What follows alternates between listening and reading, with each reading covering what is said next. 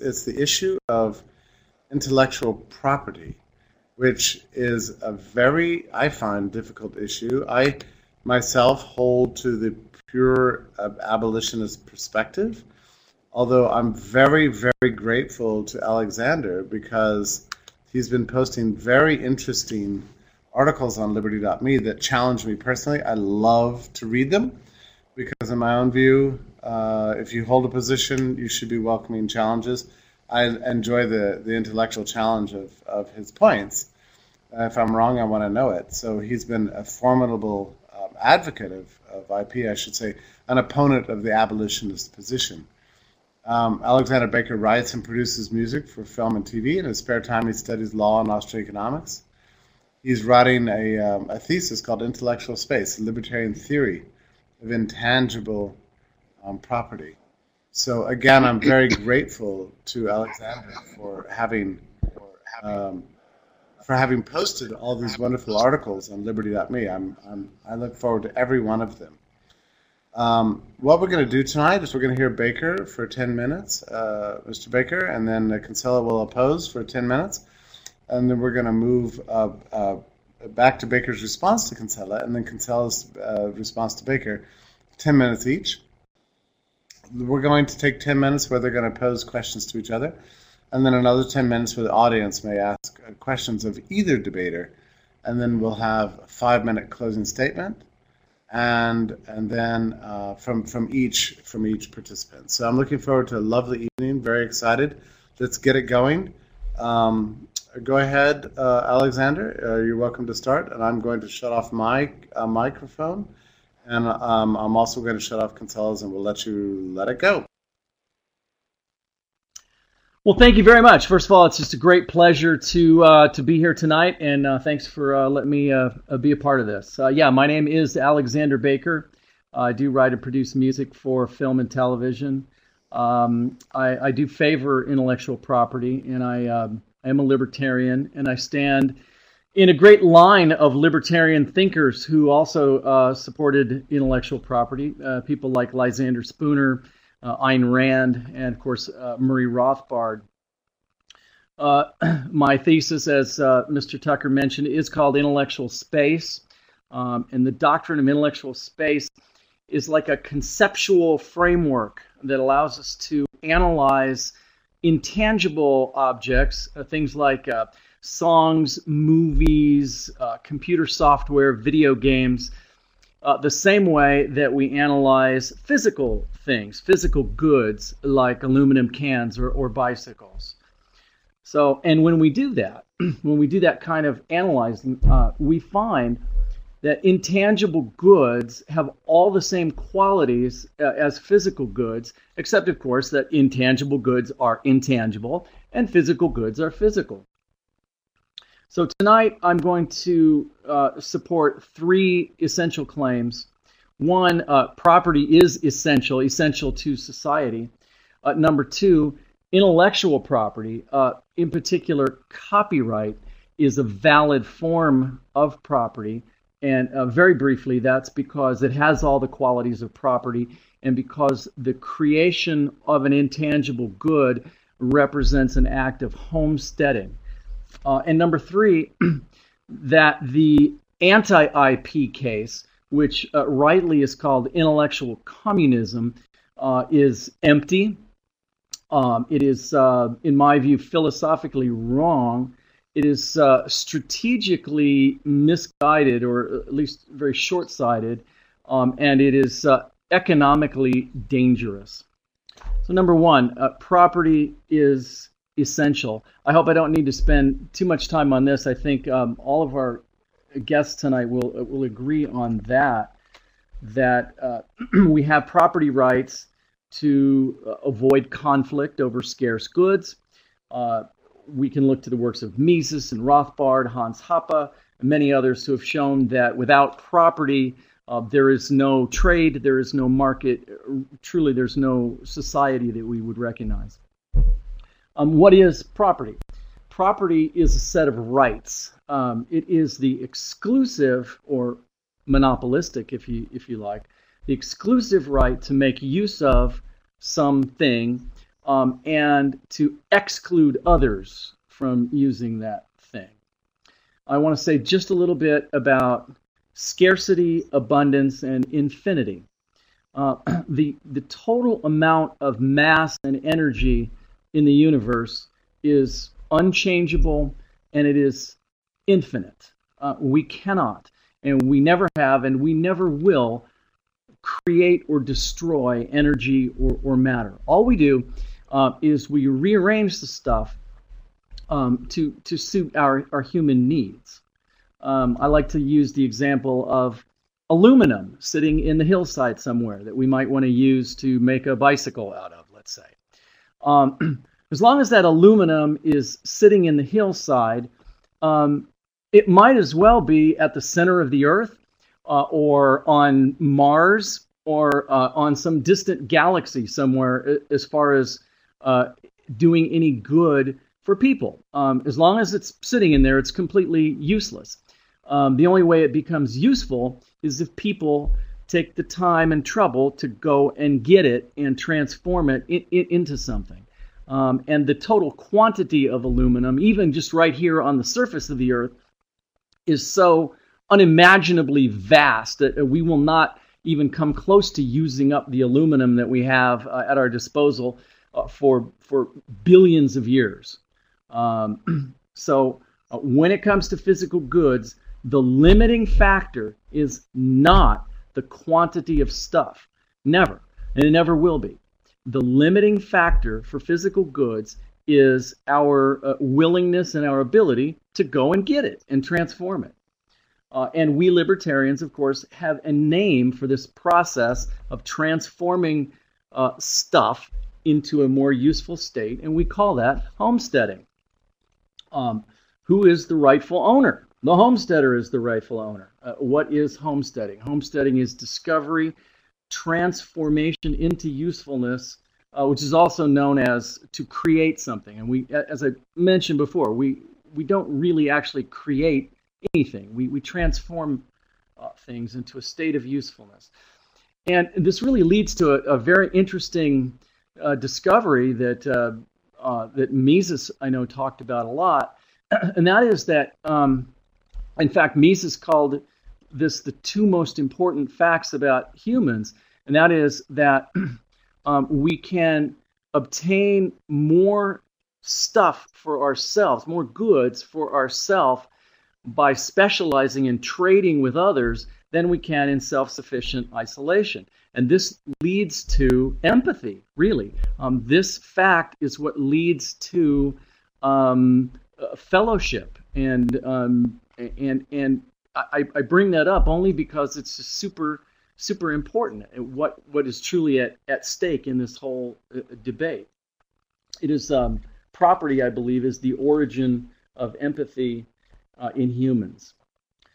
So I'm going to say just a little bit about myself. I do write and produce music that gets used in film and television, and I actually make a pretty nice living doing this. I'm fortunate because I earn what are called performance royalties. I'll show you just quickly here. I don't know if you can see this. Maybe you can see it. This is a BMI statement. It's a royalty statement that I get, and it, as you go down it, there is a listing of every song that played on every television show, and what time and how long it played on, and how much I'm getting paid, what my royalty actually is for that. Every time a piece plays, I earn a little chunk of money. And that's because the producers of the shows are willing to pay a license fee to use the music. Now, how much money? It depends largely on the size and the quality of the audience that's being entertained. And to be honest, most of my placements are like in the low rent district, like cable television. But nevertheless, I've written so much music that's been on so many shows that I'm able to pay for the studio, and it's part of a really nice house that I own in Sherman Oaks in the hills. So the point is that this revenue stream that I just described is impossible and that is it's legally impossible without copyright. If there is no property right in the patterns of information that I create, then I have no right to sell it or license it or rent it or anything else, because property, only property, can be the subject of a contract. And it's not just music for television that crucially depends on copyright. It's music, movies, TV shows, books, soft books such as the ones that Mr. Tucker publishes at Laissez-Faire Books. These are all forms of entertainment business models. They're all based on a respect for private property rights over intangible patterns of information. Now I'd like to do just a little quick sample analysis using my doctrine of intellectual space. So we're going to analyze songs in intellectual space, and we're going to compare that to bicycles in physical space. Now, there exists an infinite quantity of raw intellectual matter, like language, mathematics, music, just as there is an infinite quantity of raw physical matter, like aluminum, or iron, or oxygen. I write and I record a song. This is homesteading a producer good, just as building a bicycle factory is homesteading a producer good. As song owner, I now have the ability to cheaply mass produce a consumer good called song copies, just as a factory owner now has the ability to cheaply mass produce a consumer good called bicycles. So for a given amount of time, there is some finite number of song copies that could possibly be made, just as there's some finite number of bicycles that could be made on the assembly line. But I rightly own 100% of all the song copies, regardless of how many I make, whether I make 1 copy or 10 or 17 or 100 million or any other number. I own 100% of them because I homesteaded the factory where they're being mass produced, just as the owner of that bicycle factory owns 100% of the bicycles that come off of that assembly line, whether he chooses to make 10 come off or 100 or however many. So here's a little thought experiment. Suppose that there is this bicycle factory and the owner only runs the assembly line during the day. And late one night, Jeffrey Tucker sneaks into the factory and using his own labor and his own raw materials, he makes bicycles on the assembly line. Has he interfered with the factory owner's use of the factory? Now, I have my thoughts on that, of course, but I'll leave that hanging for just a minute. I'm going to say just a little bit about number 3, the anti-IP case is empty. For the most part, I'm going to respond to what I anticipate Mr. Kinsella and Mr. Tucker are going to say. But let me just say this for right now. I've read Mr. Kinsella's book. I don't know what the gentleman might have to say tonight, but I've read Mr. Kinsella's book called Against Intellectual Property, and I can actually sum it up very, very succinctly. Premise 1 in Kinsella's book is that property must be rivalrous. And premise number 2 is that rivalry must be physical. So, therefore, property must be physical. Follows quite obviously, I think, from the two premises. It seems quite clear to me, at least, that Mr. Kinsella is smuggling his conclusion right back up into the definitions that he starts with in the beginning. And just to give you an example of what I'm talking about, suppose that I define a mammal, okay, as a warm-blooded animal with a big brain that breathes air, has live babies, and walks on land. With that definition, I could prove that whales and dolphins are not mammals, and we could come up with a different term to classify them. So if we were to rename ocean mammals, we wouldn't be learning or investigating anything. We're just renaming something is all we would be doing. In fact, we would be unlearning because, as it turns out, ocean mammals have a long list of identical characteristics to land mammals. with one fascinating difference. That is, ocean mammals live in the ocean, and land mammals live on land. And so it is with property. Physical property and intellectual property have a long list of identical characteristics, with one fascinating distinction, and that is physical property is physical and intangible property is intangible. So, but if we actually do want to investigate and learn something, perhaps we can ponder this. We do not see people buying or selling atmospheric air. This is not surprising, you see, because air exists naturally and it's freely delivered to all people with no production required at all. We just breathe. I mean, air is just right there in your face automatically. Air is super abundant, thus no property right is needed. Now, it's a fact that free people, under no coercion, are willing to pay for the delivery Alexander, I'm showing of patterns of information. that your 10 minutes is up. I'm so sorry. I'll finish up in about 30 seconds. Just let me finish this little thing and I'll leave it hanging. I appreciate that. I think we have to move on to Kinsella now. Can I just finish for 30 seconds? Is that okay, Stefan? Yeah, okay. So the point I was getting to is that unlike atmospheric air, it's a fact that free people, under no coercion, are willing to pay for the delivery of patterns of information, while other free people are willing to take the risk of capital expenditure needed to produce and then deliver those patterns. People voluntarily contract to buy and sell IP and have been doing it for a long time. So that's what I want to leave us with. If there is IP, that's no mystery that people are willing to do that. However, if there's no rightful intellectual property, then we have a big mystery to solve, and that is, why do people act as though there is? Thank you very much. My turn? Thank you, Alexander. Yeah, go ahead, Stefan. I'm going to. I'd love to be able to control whether or not, I don't know, Matt, if you can control whether the microphones are on or not. He's our moderator of the thing. But Alexander, if you want to shut off your microphone, that would be great, and you can go ahead, Stefan Kinsella. And Okay.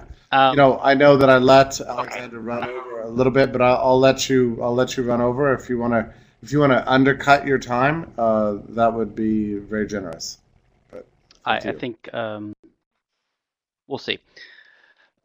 I've argued before that there are no good arguments for intellectual property, and I will respond to Baker's later, except it's not even an argument. I didn't hear an argument tonight. Maybe he has an argument for IP, but I didn't hear any argument. I heard a random ad hoc disconnected series of assertions and jumbled statements, so I really don't even know how to respond to it.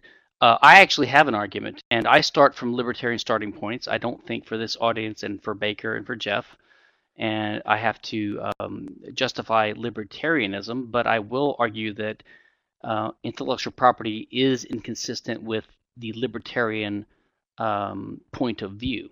The libertarian point of view is extremely simple. It is basically the idea that you need a set of rules to govern how people get along with each other and interact, given the fact that we live in a world of scarcity. And it is based upon the idea that violence and interpersonal violence and conflict in the use of resources is a bad thing, and that we prefer a world of cooperation and order and the division of labor and society and civilization, and therefore we prefer, when you have a conflict over the use of scarce means, which are tangible physical resources, despite Baker's trying to cram intangibles into that, then you need a rule to decide who gets to use those things. And the libertarian rule, and this is not intellectual property, by the way, this is just the basic libertarian idea. The libertarian idea is very simple. It is that number one, when it comes to the scarce resource of your body, you are the presumptive self-owner or the owner of that resource. Presumptive because it can be overcome in certain cases, but the person who controls their body is the owner of that body. That means they get to decide what gets to be done with it. They can give permission or deny permission for other people to use or touch or invade the borders of their bodies. When it comes to external resources, then when there's a dispute over the control of that resource, the answer is whoever first started using that resource, unless there's a reason to overcome that presumption. And there's two reasons that we recognize in libertarianism. One is, number one, if the original owner or if a successor owner of a resource contractually gave it to someone else. So normally, if A is the first user of a resource or an earlier user of a resource, he has a better claim than B, unless he made a contract with B and gave it to B. And then in that case, B has a better claim than A. And the other case is a case of rectification. That is, if A causes harm to B, which means he trespasses against B's property, which means he invades the property rights of B, means he attacks him or he does something to him that violates B's rights, therefore he owes him restitution or rectification. In that case, B might also have a claim on A's property. So unless you can find a case of tort or crime which calls for rectification or a contract, then A, if he has the earlier use or title to the resource, he has a better claim than B. It's extremely simple. This is the entire libertarian case. And if you understand that, now there's a lot of reasons for this, which we can't go into here. But if you understand that, you understand why intellectual property is completely incompatible. And let me explain briefly why. If the state decrees that B owns A's home when A did not make a contract for it, that is a type of taking or condemnation or expropriation or theft. Yeah? Or if B takes A's home from him by an act of violence, that's also an act of theft. But if the state helps him do it by a decree, just decreeing that A is the owner of this land, but now we decree that B owns it, even though A did not contractually agree to it, even though A did not harm B, then that is theft. Okay? This is also the case in the situation for lesser or partial transfers of rights. So, for example, if I own a home or a piece of land, and I agree with my neighbor not to use my land in a certain way, and he agrees not to use his land in a certain way, this is called restrictive covenants, right? Some neighborhoods have this, where everyone agrees not to use their homes for a pig farm. They agree to use it only for residential use. Everyone has contractually transferred partial ownership of their land, their resource, to their neighbors in exchange for something else, in exchange for a monetary payment or in exchange for a similar transfer from their neighbors. This is called a negative servitude or a restrictive covenant or a negative easement in the law. And there's nothing wrong with that because it's done contractually or voluntarily. Just like if I sell you my car or my land outright by voluntary contract, that's perfectly legitimate. But if the government takes it without my consent, it's not legitimate. What intellectual property does, and we'll take the two paradigmatic cases, copyright and patent, and it's not clear which one Baker supports or he doesn't support, or if he even understands what these legal systems are, or even what legal system, ideal legal system that he thinks he supports would look like. Patent and copyright they're grants by the government to holders of these patent or copyrights that allow them to use the state courts and physical force of the state legal system to prevent some other person from using their property as they see fit. It is equivalent to, and in fact it is exactly the same thing as a negative servitude. It's effectively a transfer of property rights from the owner of a resource to a third party, but they did not contractually agree to it, and they did not commit a tort or a crime which gives rise to a rectification claim on behalf of the IP owner, and therefore it is simply a redistribution of rights. It's pure theft. It's completely antithetical to the free market. Patent and copyright are among the top 6 most evil things the government, the state does in society today. I think it causes civil rights violations. It gives rise to the increase of the police state and surveillance. It reduces internet freedom. It threatens internet freedom, and it reduces innovation, and it reduces human economic well-being and welfare, probably to the tune of trillions of dollars a year in the case of the patent system. It's completely horrible, completely abominable. There is no good argument for IP. I've heard several attempts at arguments for IP. None of them make any sense whatsoever or are sincere or coherent. Baker did not even give an argument at all, so I can't even say it's not even an incoherent argument. It's not even an argument. He just gave kind of a stream of consciousness type recitation of some of his impressions, I guess, as of tonight. So I would like to hear what his criticism of my argument is, since I actually gave an argument, and I've given an argument. I'm a libertarian. I believe in property rights. I believe in the free market. I believe in competition.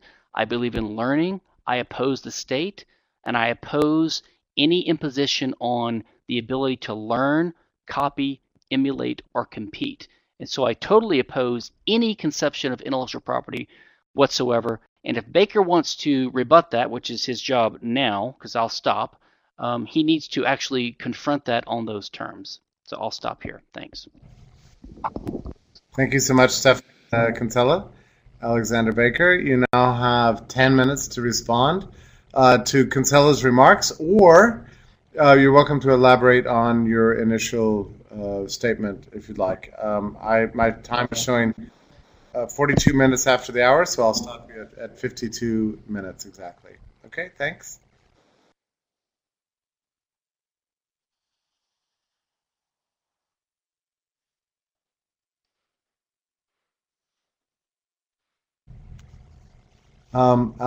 Alexander, I'm not hearing you. I'm not hearing you. Yeah. Right.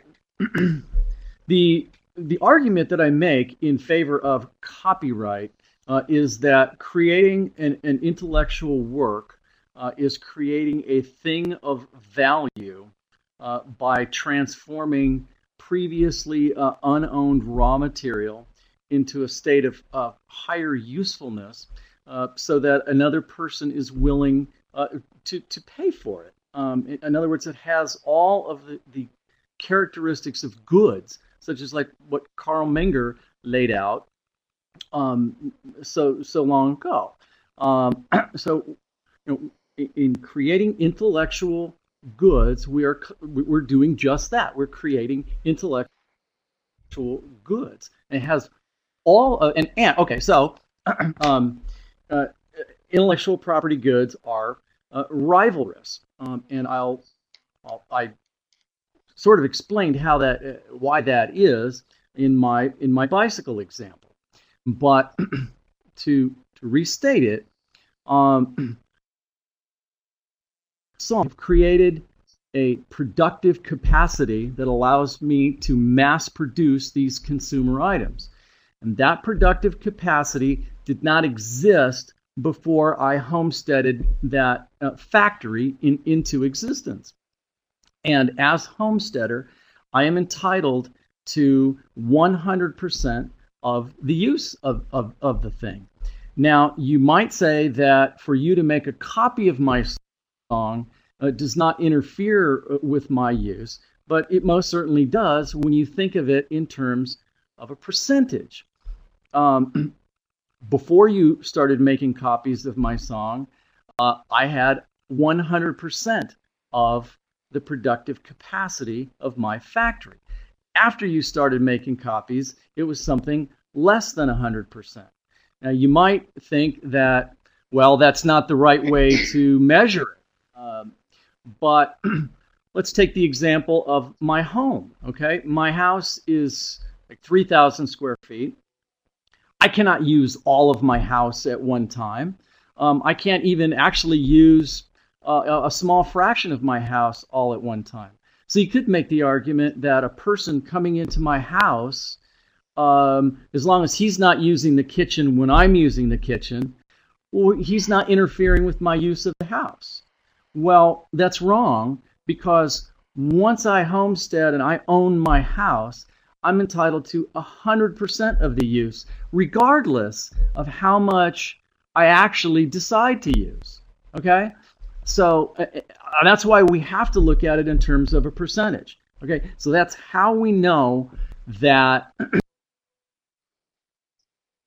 that interference in my intellectual property is, in fact, interfering. That's how your use, your copying, is interfering with my use of this thing, of this object. So Mr. Kinsella basically made, I think, 3 arguments against intellectual property. One was called IP is not libertarian. His second one was IP is merely a creation of the state. And the third one is just IP is evil. So this thing on IP is not libertarian. Mr. Kinsella, you are absolutely right that when I try to enforce my copyright and I tell you that you cannot copy my song, that I am placing restrictions on the use of your physical body. I'm placing restrictions on the way that you can use your paper and your ink. You're absolutely correct. But that's the very essence of property.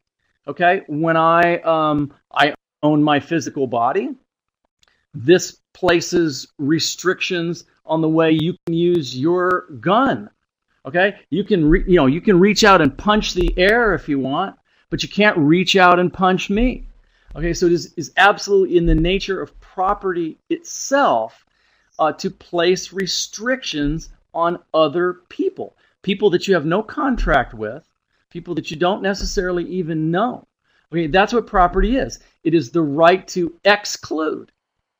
That's what it is. And what does exclude mean except placing restrictions on other people? That's all it means. Okay, that's all it means. So, if that's not enough to invalidate physical property, why would that argument invalidate intellectual property? Okay? And that's, you're going to see that this is going to be a recurring theme, because clearly what my esteemed adversary is doing is applying this just total double standard. And what I'm doing, what my doctrine of intellectual space allows us to do, is to compare the two forms of property side by side. And that's what I've done very systematically, is looked at how these things behave. And I show that intellectual property and physical property behave exactly the same way under analysis. The second thing, IP is a state creation. Well, I mean, it is true. I mean, there are copyright statutes and so forth.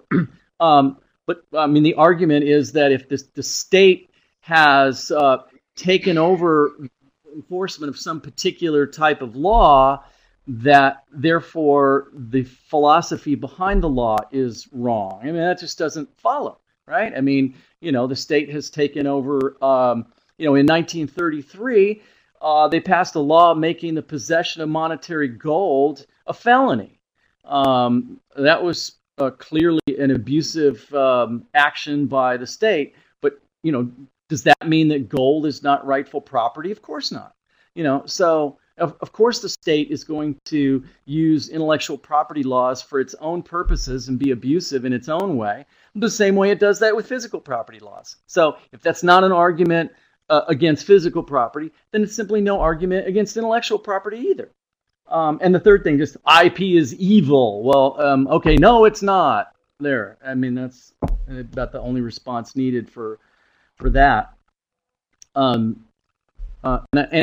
you really didn't address another point I made, which actually is an argument, and that is to wonder why it is that people act as though there's intellectual property. I mean, am I really supposed to believe that it's simply because the state has intervened and passed legislated statutory law? I don't think so. I think the common law, evolving from the people up, absolutely would support copyright. And one evidence that I would offer for that is just the fact that people, including Mr. Tucker and others that I've seen in other discussions that I've seen, I just have this sense that copying somebody else's stuff without permission is just wrong. I mean, we've had conversations about plagiarism and that. So, you know, I guess I would ask you, you know, why do people act as though intellectual property exists? You know, in particular, how are they able to contract for its delivery? I think clearly if IP was abolished, right, well then you cannot contract for the delivery of intellectual property. I mean, I'd like to hear Stefan, you know, respond to that. You know, how could we possibly have an entertainment industry, computer software, video games, music for television, these kinds of things, without a property right in the patterns of information? Okay, wonderful. Thank you so much, Alexander, for staying in time and for giving such a vigorous and very interesting challenge. So now, Professor Kinsella, we have 10 minutes for you to respond. If you'd like to use the whole time, you're welcome to. And then we'll immediately go into questioning each other, which we'll have to set some ground rules for that. So you're welcome to go ahead, Steph. Well, I think Baker's first 10 minutes, he didn't present an argument, so I don't really know what to ask him. And the second, when he's supposed to ask me questions, he tried to summarize it, but he didn't do so there either. He seems to indicate that he's got this idea of intellectual space, which I know he's written about, but he did not elaborate it here. As far as I can tell, the argument is this. With a copyright system and a patent system, I suppose, which he hasn't defined either one yet, with a copyright system, you have the ability to prevent competition, and therefore you can extract a higher stream of revenues from customers in the market because they're not able to go to a competitor, and you have some kind of property right in this future revenue stream. That's what I think he really means. He doesn't want to put it that way because it would be transparently obvious that that's ridiculous, because no one has a property right in the money in future potential customers' hands, which is basically what they're arguing for. Hans Hermann Hoppe and others have explained quite clearly there's no property right in value. There is no property right in the value of your resources, only in the physical integrity of these resources. Baker is free to respond to this whenever he likes, even right now. I will note that he just rattles off a series of questions like, how is entertainment law supposed to work, and why can you contract for intangible resources or goods if there's no property right? Why do people act as if there's IP if there's not IP? Now, I want to first note that these are just questions, and Baker's free to have questions, and obviously he's confused about this whole area, so he's inquisitive, so it's natural that he has a lot of questions. But a question is not an argument, and everyone needs to understand that. Just because you have a question about something is not an argument. You know, if I were in Soviet Russia in 1982, and I said, you need to abolish the state control of toothpaste manufacturers and the grocery stores and everything, and someone says, but how many brands of toothpaste would there be if we abolished communist supply of toothpaste? Okay, that's a legitimate question to ask, but the question that they ask is not a rebuttal to my contention that we should abolish communist control of toothpaste supply. Okay, you can have a question, But just because you have a question is not an argument. Quite often what's going on is there's an implicit assumption smuggled into the question, which is it's an amateur or a dishonest approach to arguing, because instead of stating your premises outright and either defending them or assuming that your audience or your opponent agrees with it, and just making it clear what your premises are, which I have done explicitly here and which I always do in my arguments, you smuggle it into a rhetorical question which is not clear if it's rhetorical or not. So, and if I answered these 5 or 10 questions he rattles off, he'll just come up with the 11th question. So if he says, well, how would novelists make money in a free market? And I say, well, A, B, and C. Well, what about a poet? Okay, well, I can come up with some ideas about that. Well, what about the inventor of a new procedure for software? How would they make money? I mean, they're just there's a never-ending barrage of questions. They'll never be satisfied. It's just like the socialists and the welfare state liberals who are never satisfied with our answers about how the poor are going to be taken care of in a free market. The real answer is more of a Randian type answer. It's whatever happens, happens. Respect property rights, and whatever happens is the just result. Okay? What's going to keep people from forming monopolies on a free market if you don't have antitrust laws? I don't know, and I don't care. I mean, I have some ideas, but basically, people have the right to form cartels and price agreements if they want to. That's the bottom line. That's the consequence of property rights and respecting property rights. So I guess I would ask Baker, if I can come up with a coherent question that would fit within the things he concretely said. Do you favor existing state copyright and or patent law? If so, which one? Or do you have some other idea of copyright law in mind? Because you said you're in favor of copyright law. I have a feeling that you're in favor of patent law. Maybe you want to squish it into the copyright law doctrine like Rothbard tried to do, because he didn't understand these laws either, apparently. So I would like to know exactly what system you do support. Is it like modern copyright law? Is it like patent law? Or would you abolish both of those and have something new called Baker's ideal intellectual space law? So I guess that's my question. What exactly do you favor, and how is it compatible with existing property rights? Let me intervene here before you, Alexander. Before you answer, let's go ahead and start the Q&A back and forth. I'm excited about this section. I would just propose a couple of ground rules. We have 10 minutes for you to question each other. Now, Stefan has asked you a question. You can answer it. It would be ideal if you could keep your answer to under a minute, and then you respond with a question of your own.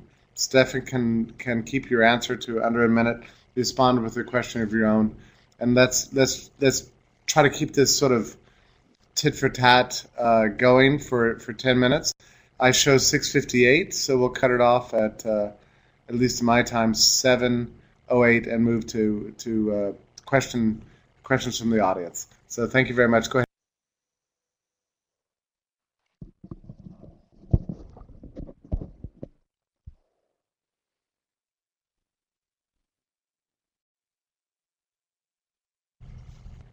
I'm sorry, Alexander. You can go ahead now and answer. I'm sorry if were you not able to hear my response?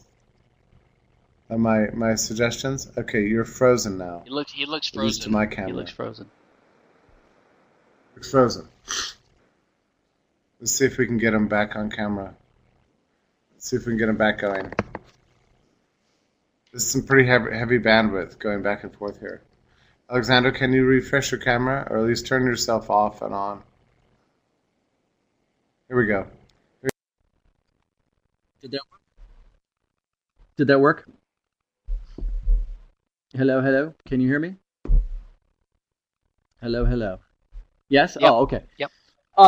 Okay. Yeah, so I favor copyright and not patent and not trademark, except to the extent that those two things are like copyright. A copyright,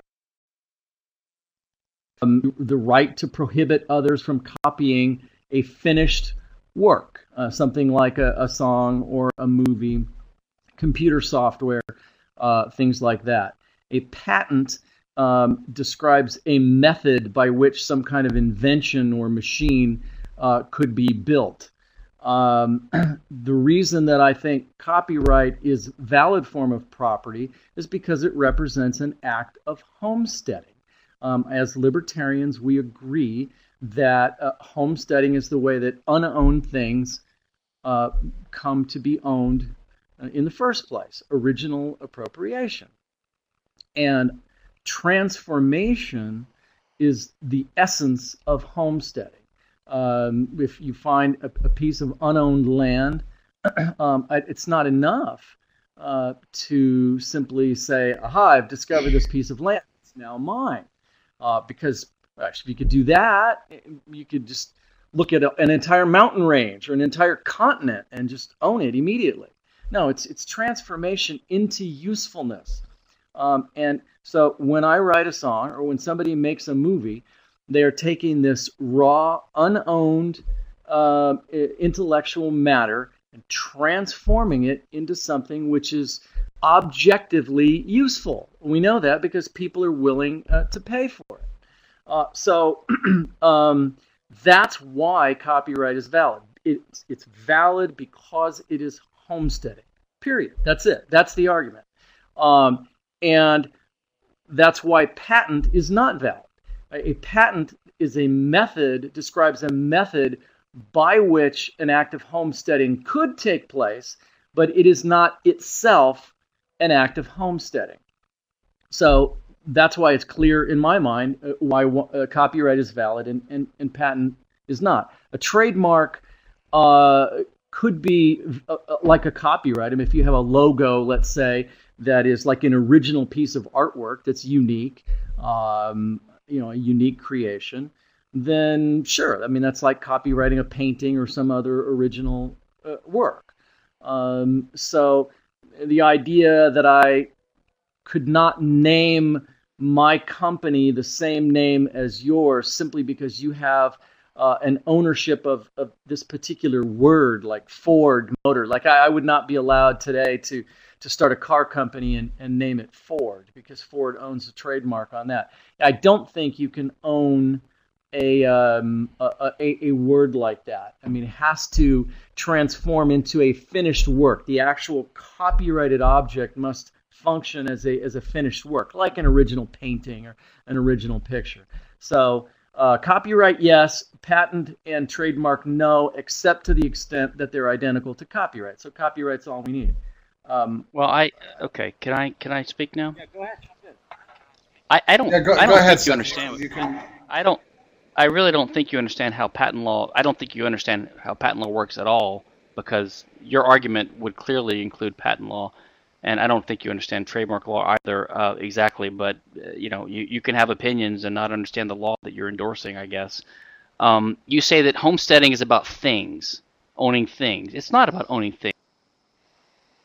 Homesteading is about is a libertarian Lockean doctrine which identifies the owner of a scarce resource which is contestable. It's not things, it's scarce things. So you're doing an equivocation here.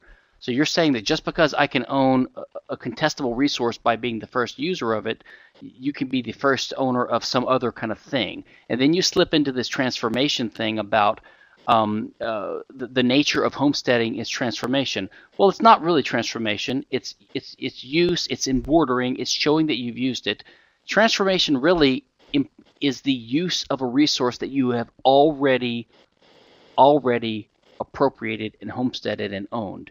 And when you transform that resource into a more useful configuration, then you own more wealth because the thing is more useful, but you don't have any more property rights. So the entire idea that property rights arise from the act of transformation or creativity is completely false. It does not arise from that whatsoever. Property rights arise from being the first user of an unowned scarce resource or from acquiring it from someone by contract. And that's it. That's the only way to acquire property rights. You can acquire wealth by transforming resources that you already own, but that's not a property right. You already own the property in the underlying material resources. Okay? Then you say something is useful because people want. Let me make one more point, then you can respond to this one. Okay? You say that if something is useful, then it's an ownable resource, and you give no argument for that, and I would like to hear it. And then you say if someone's willing to pay for something that with a monetary payment, that shows that it's useful, and therefore it must be property.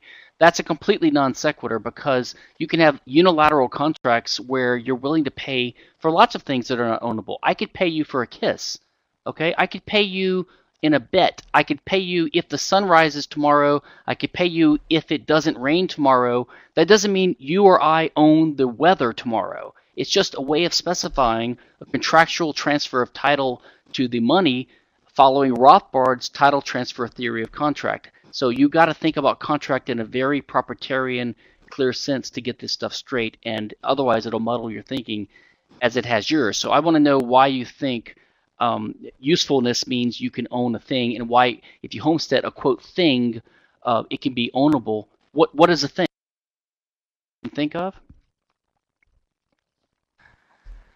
Go ahead, Alexander. Well, I mean, we're actually really kind of saying the same thing when I talk about transformation and you talk about use. I mean, what does it mean to use a piece of land?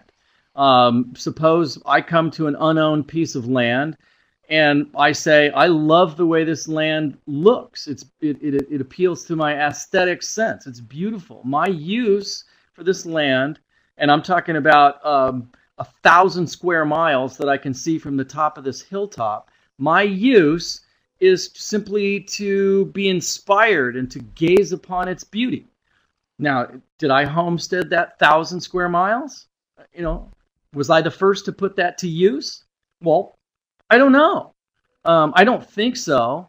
I think what's really meant by put to use, to use Locke's phrase, to mix one's labor with the land, is to make it useful to others, and that really requires some sort of transformation to do something. I can't just find the land. I got to plant some crops. I don't disagree with that. I don't disagree, but it's not because it's useful to others. It's because the function of property rights is to put up a public notice that this is mine, that's yours. You have to have borders of property so that people can respect them. So you have to do something that shows that you have made a claim to it. You can put a fence around it, you can transform it, you can till the field, whatever. But that is all in the case of a scarce resource that we all agree is a resource that people can own. The problem is you want to argue that there's another way that the property rights in those things can be transferred. So I own this piece of land because I'm the first one to use it, and then you come up with a way to write a novel or a song, and that gives you some kind of right to tell me how I can use the resource I've already previously homesteaded. So what gives you the right to tell me how I cannot use my resources? Now, you argued earlier that all property rights restrict action. Well, that's not an argument. By that argument, you could say anyone raping a woman can say, why can you complain? I mean, I'm just restricting how you use your body. I mean, all property rights. I mean, this is not nonsense. You have to have a good reason to restrict someone's property rights. You have property rights to say that there are no property rights. You were breaking up there just a little bit at the end. Go ahead. So you several points there. Gosh, I don't. That seemed really confused. I might want you to go back through some of that. First of all contracts involve property and only property. Period. Well, technically, they involve resources. They don't involve property. We have to stop using the word property in a way. Property is a property right between an owner and a resource. No, stop. No, stop. In order for me to legally contract with you for anything, I have to be the rightful owner of that thing. Period. Yes, right. The resource. Yes, you have to have a property right in the resource. That's correct. The resource, like a car or a bicycle or a chunk of gold or a new song. Yes. Right, a resource. Correct. Yeah. No, the song is not a resource. Song is not a scarce resource. No, this is your equivocation. Of course it is. This is your mistake right here. course, a song is a scarce resource. Of course, it's No, it's totally scarce. No, it's not. Well, okay, let's not. see. What? Okay. My favorite example of a truly non-scarce, superabundant resource is atmospheric air. Atmospheric air, first of all, pre-exists man and is also everywhere up here on the land anyway, and it's delivered right where it's needed to all people. So that's not scarce. How is a song anything remotely like that? A song. What's your argument that a song is a scarce resource? It's got nothing to do with air. What is your argument that a song is a scarce resource? The argument that is scarce is that it does not just simply exist, that it must be produced. And then once it's produced, it can be, once the factory is produced, then copies can come off of the assembly line. Hold on. But see, you're mixing two things together. You're talking about the origin of a resource or a thing. Okay, the origin of the thing has nothing to do with its nature. Okay, how a thing came into being is irrelevant to whether it's scarce or not. So you're talking about the origin. So you're getting into incentives and things like that. That's exactly where you're wrong. Am I wrong? No, it's exactly where you're wrong. The scarcity of all things comes from our limited ability to go get it, to manufacture it. And that's the point that I made in my opening. You're confusing abundance. You're confusing abundance with scarcity. Stefan, hold on for a second, okay? Because I'll make this point again, all right? The quantity of physical stuff in the world is infinity. We are never, ever going to run out of aluminum or iron or oxygen or any other physical. Gentlemen, one of the problems.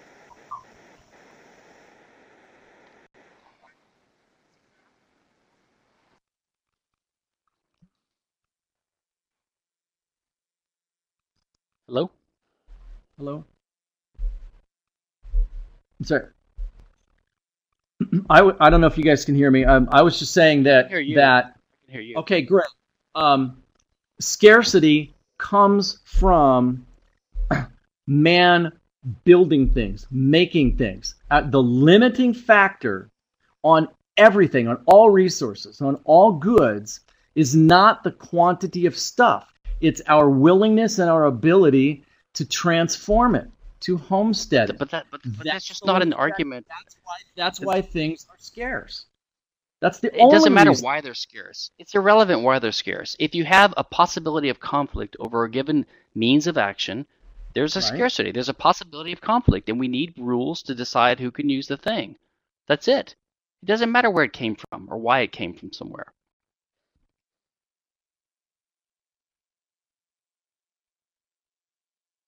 Baker's frozen, so and Jeff, you're frozen too, I think. No? Okay, actually, Baker, Alexander was doing just fine. Yeah, you're doing just fine. You know what I might suggest? One of the problems we have, I mean, this technology is amazing, but it's not quite like perfect, so we don't have simultaneous.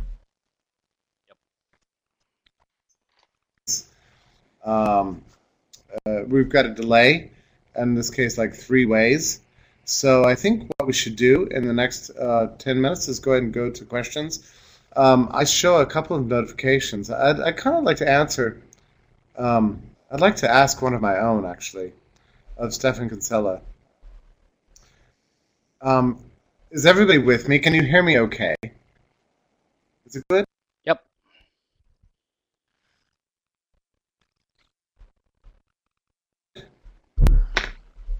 Stefan? Yes. Say again. Can you hear me, Stefan? I didn't hear the question. Yes, I can hear you now. I'm not sure that Stefan can hear me. Okay, you can. So here's. Let me ask this because Alexander is making. Okay, it's because I haven't asked it yet. Okay, so Alexander is making, I think, fundamentally a point that seems intuitively plausible to people, namely that when you create something, you want to be able to make a contract that's remuneratively advantageous to you over some long period of time, in which you can somehow license out your creations to other people. and they use it with your permission and only with your permission. Um,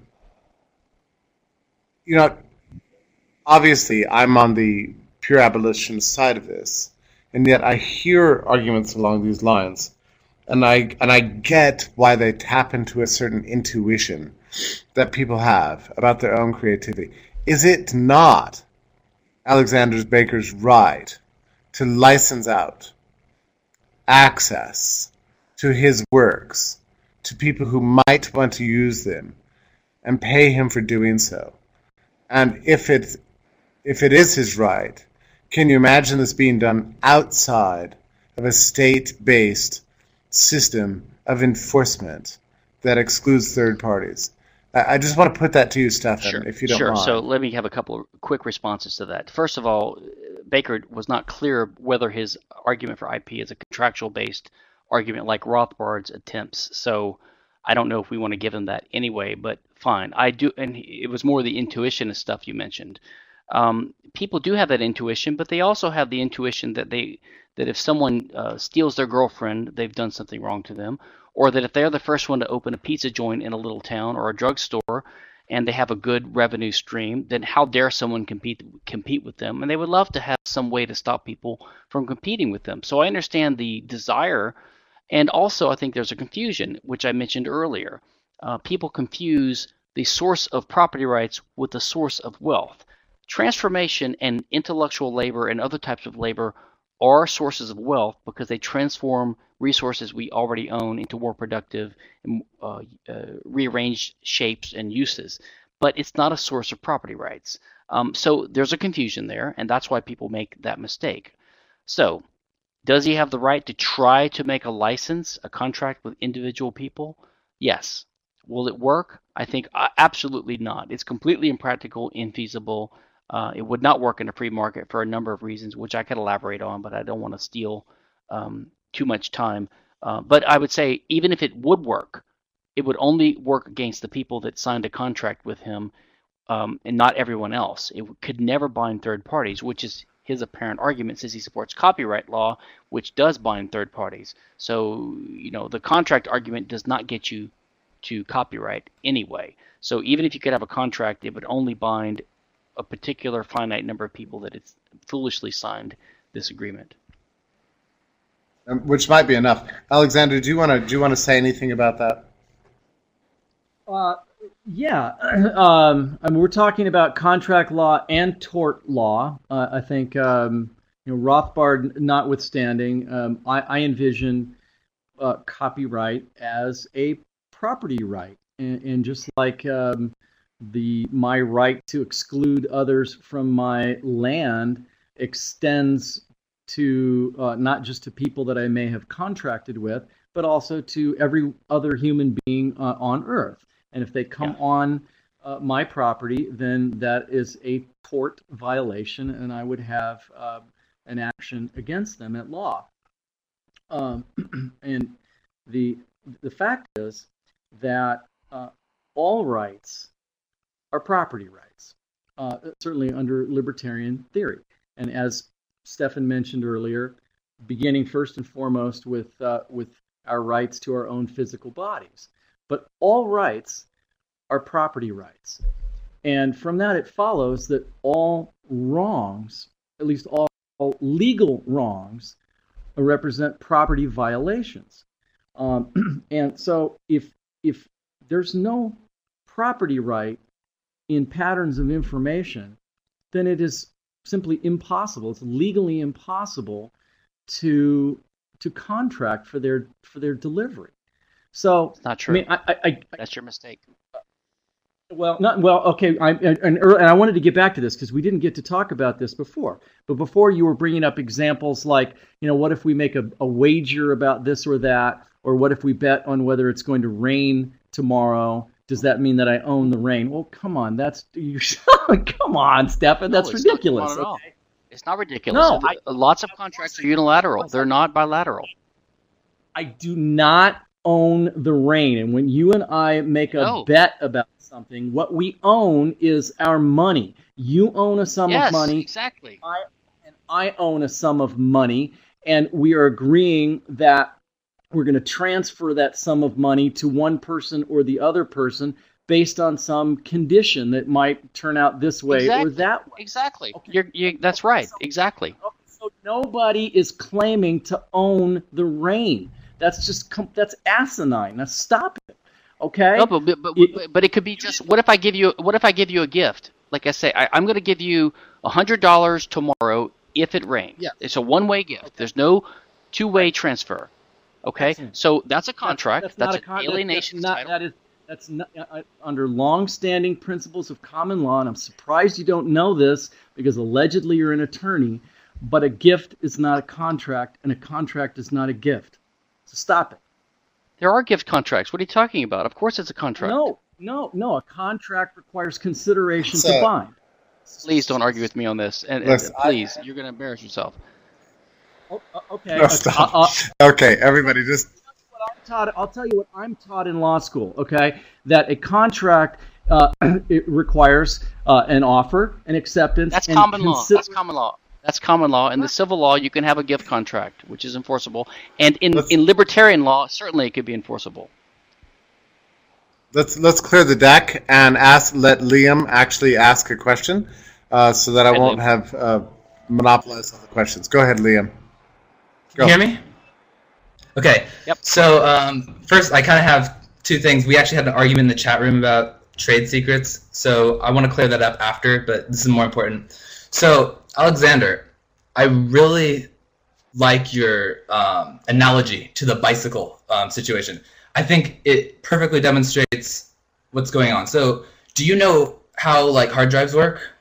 Like more or less? Yes. Okay, well, just like a little summary, like basically, let's just say it's a hard disk because it depends on what type. Let's say you have a hard disk, right? So you're gonna magnetically encode little bits on this disk, okay? So you own your hard drive, right? And so like say that you are a musician, okay? And so this is analogous. This is analogous to the factory situation. I hear a little feedback. Someone can mute their microphone. That'd be great. So, anyways, so you are like a factory, right? So with a factory, you take materials that you either legitimately acquired from other people or you homesteaded or whatever, right? So you take these materials and you transform them into bicycles, and you own 100% of the bicycles, right? Was that what you're saying in that situation? Okay, good, awesome. So now let's just apply this to songwriting. Okay, you are the factory. You use your creative capacity, and you make a song. This is a great, like, innovative new song. It's amazing. Everyone likes it. Great. Okay, so now you have the right to infinitely produce it. I agree. Well, as much as your hard drive can handle, you can make copies. I mean, there's limitations, but you have the right to infinitely produce it. Okay, so what does that create? Well, that creates that rearranges the electrons on your hard disk, right? And that creates a physical representation of the song every time you make a file. Does that make sense? So that is the bicycle. Nobody can go into your hard drive and take a knife and cut out that little chunk of it. That is what property right. That's how property rights applies to that scenario. You can't. It's not like a song is just floating around in some tubes or something. It's like actually on your hard drive, and is an actual physical representation for a file. Now, if someone copies, like if someone else without using their own productive capacity manufactures a bicycle, you can't exclude them from doing that. If someone somehow can carbon copy your bicycle, there's nothing you can do about that. That under normal property law is totally fine. Similarly, if you give the song to someone, they can have that song, and if someone copies their song, or they give it to someone or whatever, you have no claim to. You can't do anything about that. You just have your little bits of magnetized metal in your computer. That's your property. I think that's pretty much my analysis of your analogy. Okay. I guess what you're saying is that because a thing like a song has to be fixed into a tangible media like a hard drive, that therefore only the physical thing can rightly be owned. I think that's what you were getting at. And the way I conceptualize it is that the original song that gets written is like a factory, and it exists at this place in intellectual space. And if, in order to then make copies of that song, it is necessary to enter this factory and use it, which of course was impossible before the factory was built. And if somebody else makes copies of my song, that is like them sneaking into my factory and using my factory. Even if they're using their own computer, that would be analogous to using their own raw materials in the factory or their own labor. But it still doesn't change the fact that they're using my factory. And the factory makes it much, much cheaper and easier to mass produce songs for people. I mean, if you want to, you can sit down and write and play your own song. I mean, you don't have to copy mine. But the fact that I made a song makes it much, much cheaper and easier for you to get a song to listen to. And that, of course, is not anything new or anything different between intellectual versus physical property. It's just simply mass production. We've learned to mass produce intangible goods, just like we've learned to mass produce physical goods. Let me say something really quickly here, and then we can let the next question come up. I thought Liam was going to ask something about trade secrets, but I'm not sure what it was, or if he can post it later, I'd be happy to address it. I'll say quickly, trade secrets are like the fourth type of IP, and in my view, they're completely illegitimate as well. I can explain why. You don't need trade secret law to keep things secret.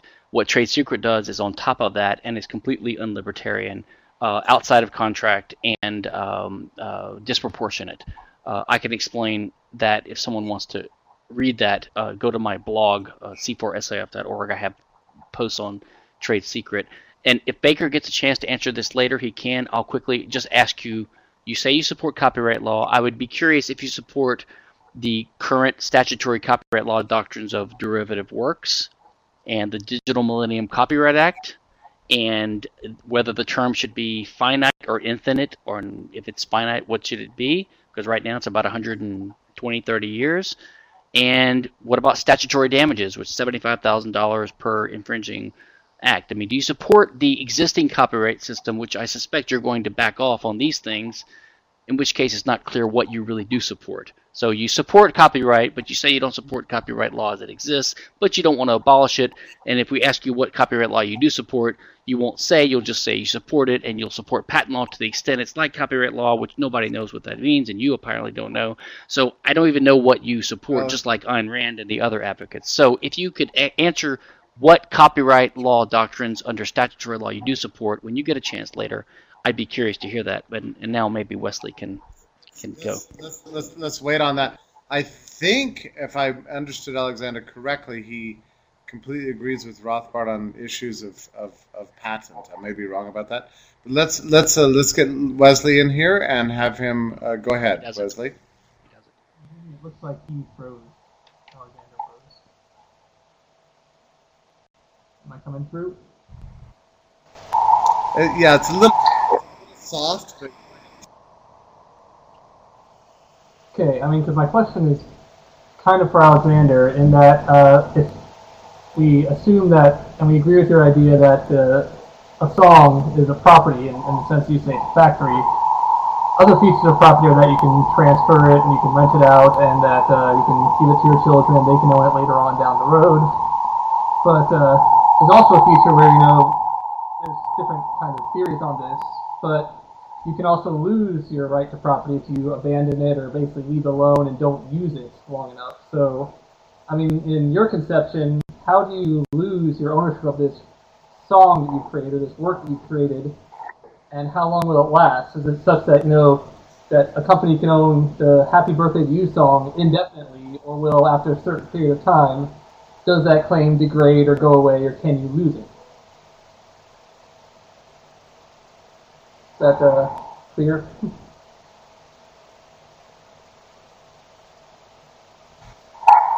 Alexander, your camera has now frozen. So yeah, you might want to. And I hope you heard the question. It was a little bit muddled to me. Am I back? So I'm going to go ahead and. Yeah, you are back. Am I back on? Did you hear the question? Okay. Yeah, I think he was asking.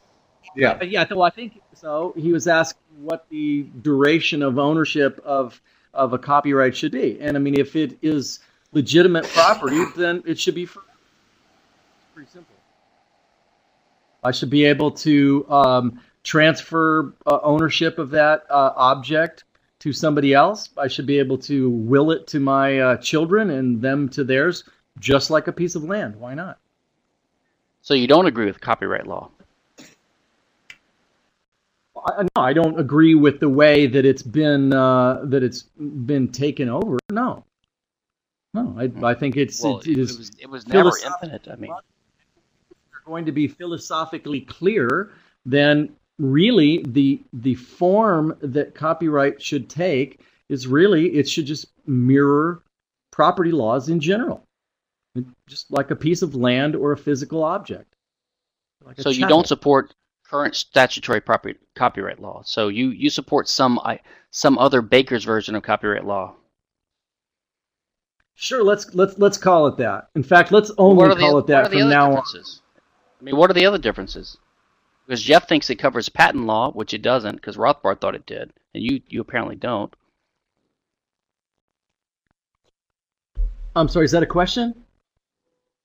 Well, I'm just saying nobody knows what you're really in favor of. You say the word copyright, but it doesn't mean what copyright means, so I don't know what it means. Copyright means that if a particular intangible good, like a song or a movie or computer software or a video game or a book, if some object like that, and I'm talking about the pattern of information, not the physical thing, but the pattern of information, and if it is sufficiently complex enough such that the borders where it ends and the rest of the intellectual world begins are sufficiently clear, and if it has all of the characteristics of goods, such as Carl Menger has laid out for us, then... I think we've got Liam coming on. And I think this has to be our last question. I'm so sorry. If we were in the same living room in real time without technological difficulties, this would be a lot easier. Let's see if we can get Liam on here. Liam, are you there? Well, we'll do that next. I just want to, if you guys can hear me, I just... Okay, I see Alexander is frozen. He's not. Kinsella is I see him fine.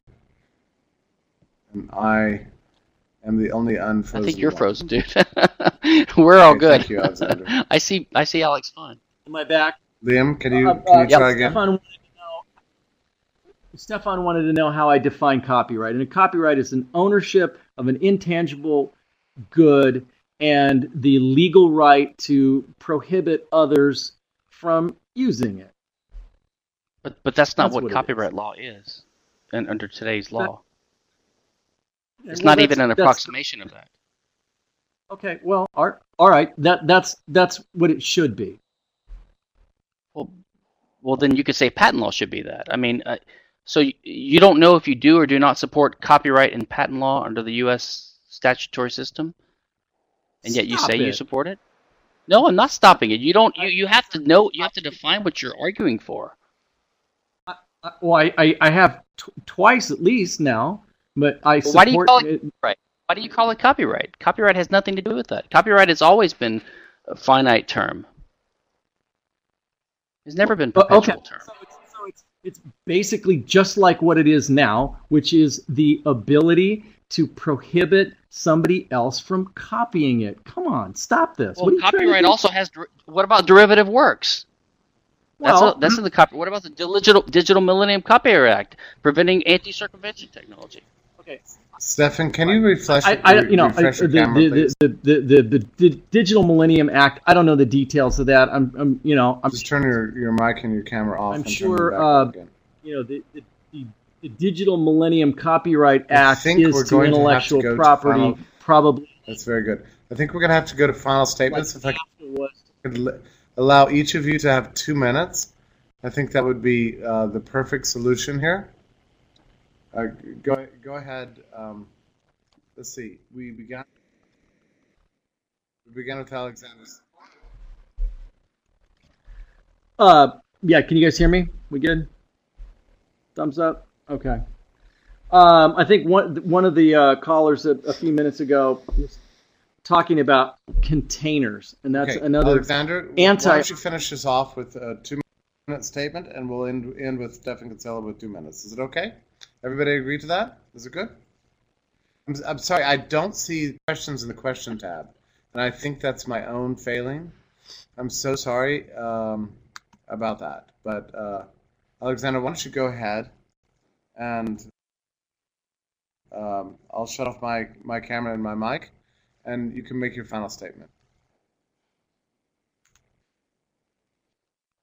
Right. One of the earlier callers brought up what I call the container argument, which is another anti-IP argument. And it's this idea that intangible goods require some kind of a physical container to be delivered. Otherwise, they're useless. And of course, that's not an argument really at all, because there are plenty of physical things, like orange juice, for example, is completely useless unless it has a physical container. So if requiring a physical container doesn't make physical property invalid, why would it make intellectual property invalid? And that's really the way it is with this entire anti-IP case. Over and over again, Mr. Kinsella just simply said, well, property is for scarce contestable resources. Well, he's just assuming that means they have to be physical. I mean, he's simply assuming what he's trying to argue. Mr. Kinsella's argument basically is, first, number one, property must be rivalrous. And I completely agree with that. That's the rivalry is the essence is the necessity for property. But then number two, he's basically saying rivalry must be physical. That's what he means. When he talks about it's not contestable or it's not rivalrous, he means it's not physically rivalrous. Well, of course, that's obvious. Physical property is physically rivalrous. Intellectual property is intellectually rivalrous. I mean, that would simply follow. So, of course, if we're free to just define terms the way that we want to, we can prove anything that we want to prove. But I just don't think there's really much of anything to this anti-IP argument. And I would ask all of you to just kind of go deep a little bit and to understand that by abolishing intellectual property, it's really an act of communism. It's really going to be no different than abolishing the property rights in farmland, like what happened in Bangladesh or in the Soviet Union, or abolishing the rights to factories in North Korea. The results predictably will be exactly the same, and that is economic ruin for exactly the same reasons. That's the incentive problem and the calculation problem, right? Austrian economics. So I just want you to stop and consider that your policies, anti-IP, if implemented, would hurt real people. And I just want to leave it on that level, to just please give it some thought. Besides harming the libertarian movement and everything else, we're talking about property rights here, and property rights are essential. And I'm gonna give up my song when they pry my cold dead fingers from around it. Thank you. I would say a few things. First of all, we debated before. This is more civil, so I appreciate that. But I think you illustrate the fact that what I've maintained before, that there are no good arguments for IP. You just had a hodgepodge of kind of ad hoc connected assertions, most of which are false, not connected together. I think you're sincere pretty much, but to be honest, I think you're just like my fellow patent lawyers and the movie industry. You make money off of songs, and so you want the system to be perpetuated. So you're desperately trying to find an argument for it, which is what I did. I'm a patent attorney. I make money off of it too, and I've made a lot of money off of publishing in books as well. A lot of money. Maybe some of it would be there. It wouldn't. I don't know. If there were copyright, I don't know. I think it probably would, but even if not, I'm still against it because I have principles. And I think you're just doing what everyone who is on the gravy train of copyright does. You're just trying to come up with an argument for it. It makes no sense whatsoever. I sincerely believe that copyright and patent are among the most evil policies the state has ever foisted on us and are becoming worse. I think the patent system costs about $1 trillion a year of just total dead loss in innovation and costs on the economy and the world. And I think that it causes monopolies and cartels. And I think the copyright system causes a lot of distortions of culture and is reduction in freedom and is reducing people's individual freedom on the internet. I think the case is not the case against intellectual property. The case is the case for property rights, which you allegedly agree with and which most of my opponents pretend to agree with. The case against IP is simply to observe that there's no room for anything else. Just like if you're for negative rights, you can't be for positive rights, because positive rights always come at the expense of negative rights.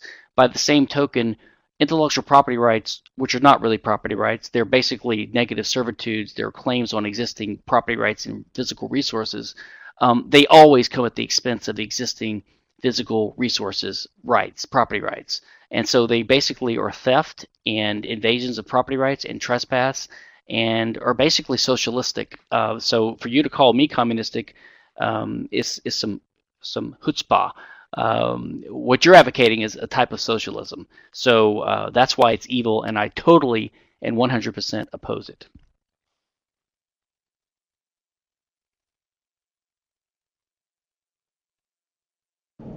Matt, I think you're muted. I'm going to finish off the moderation here because Jeff is having internet issues.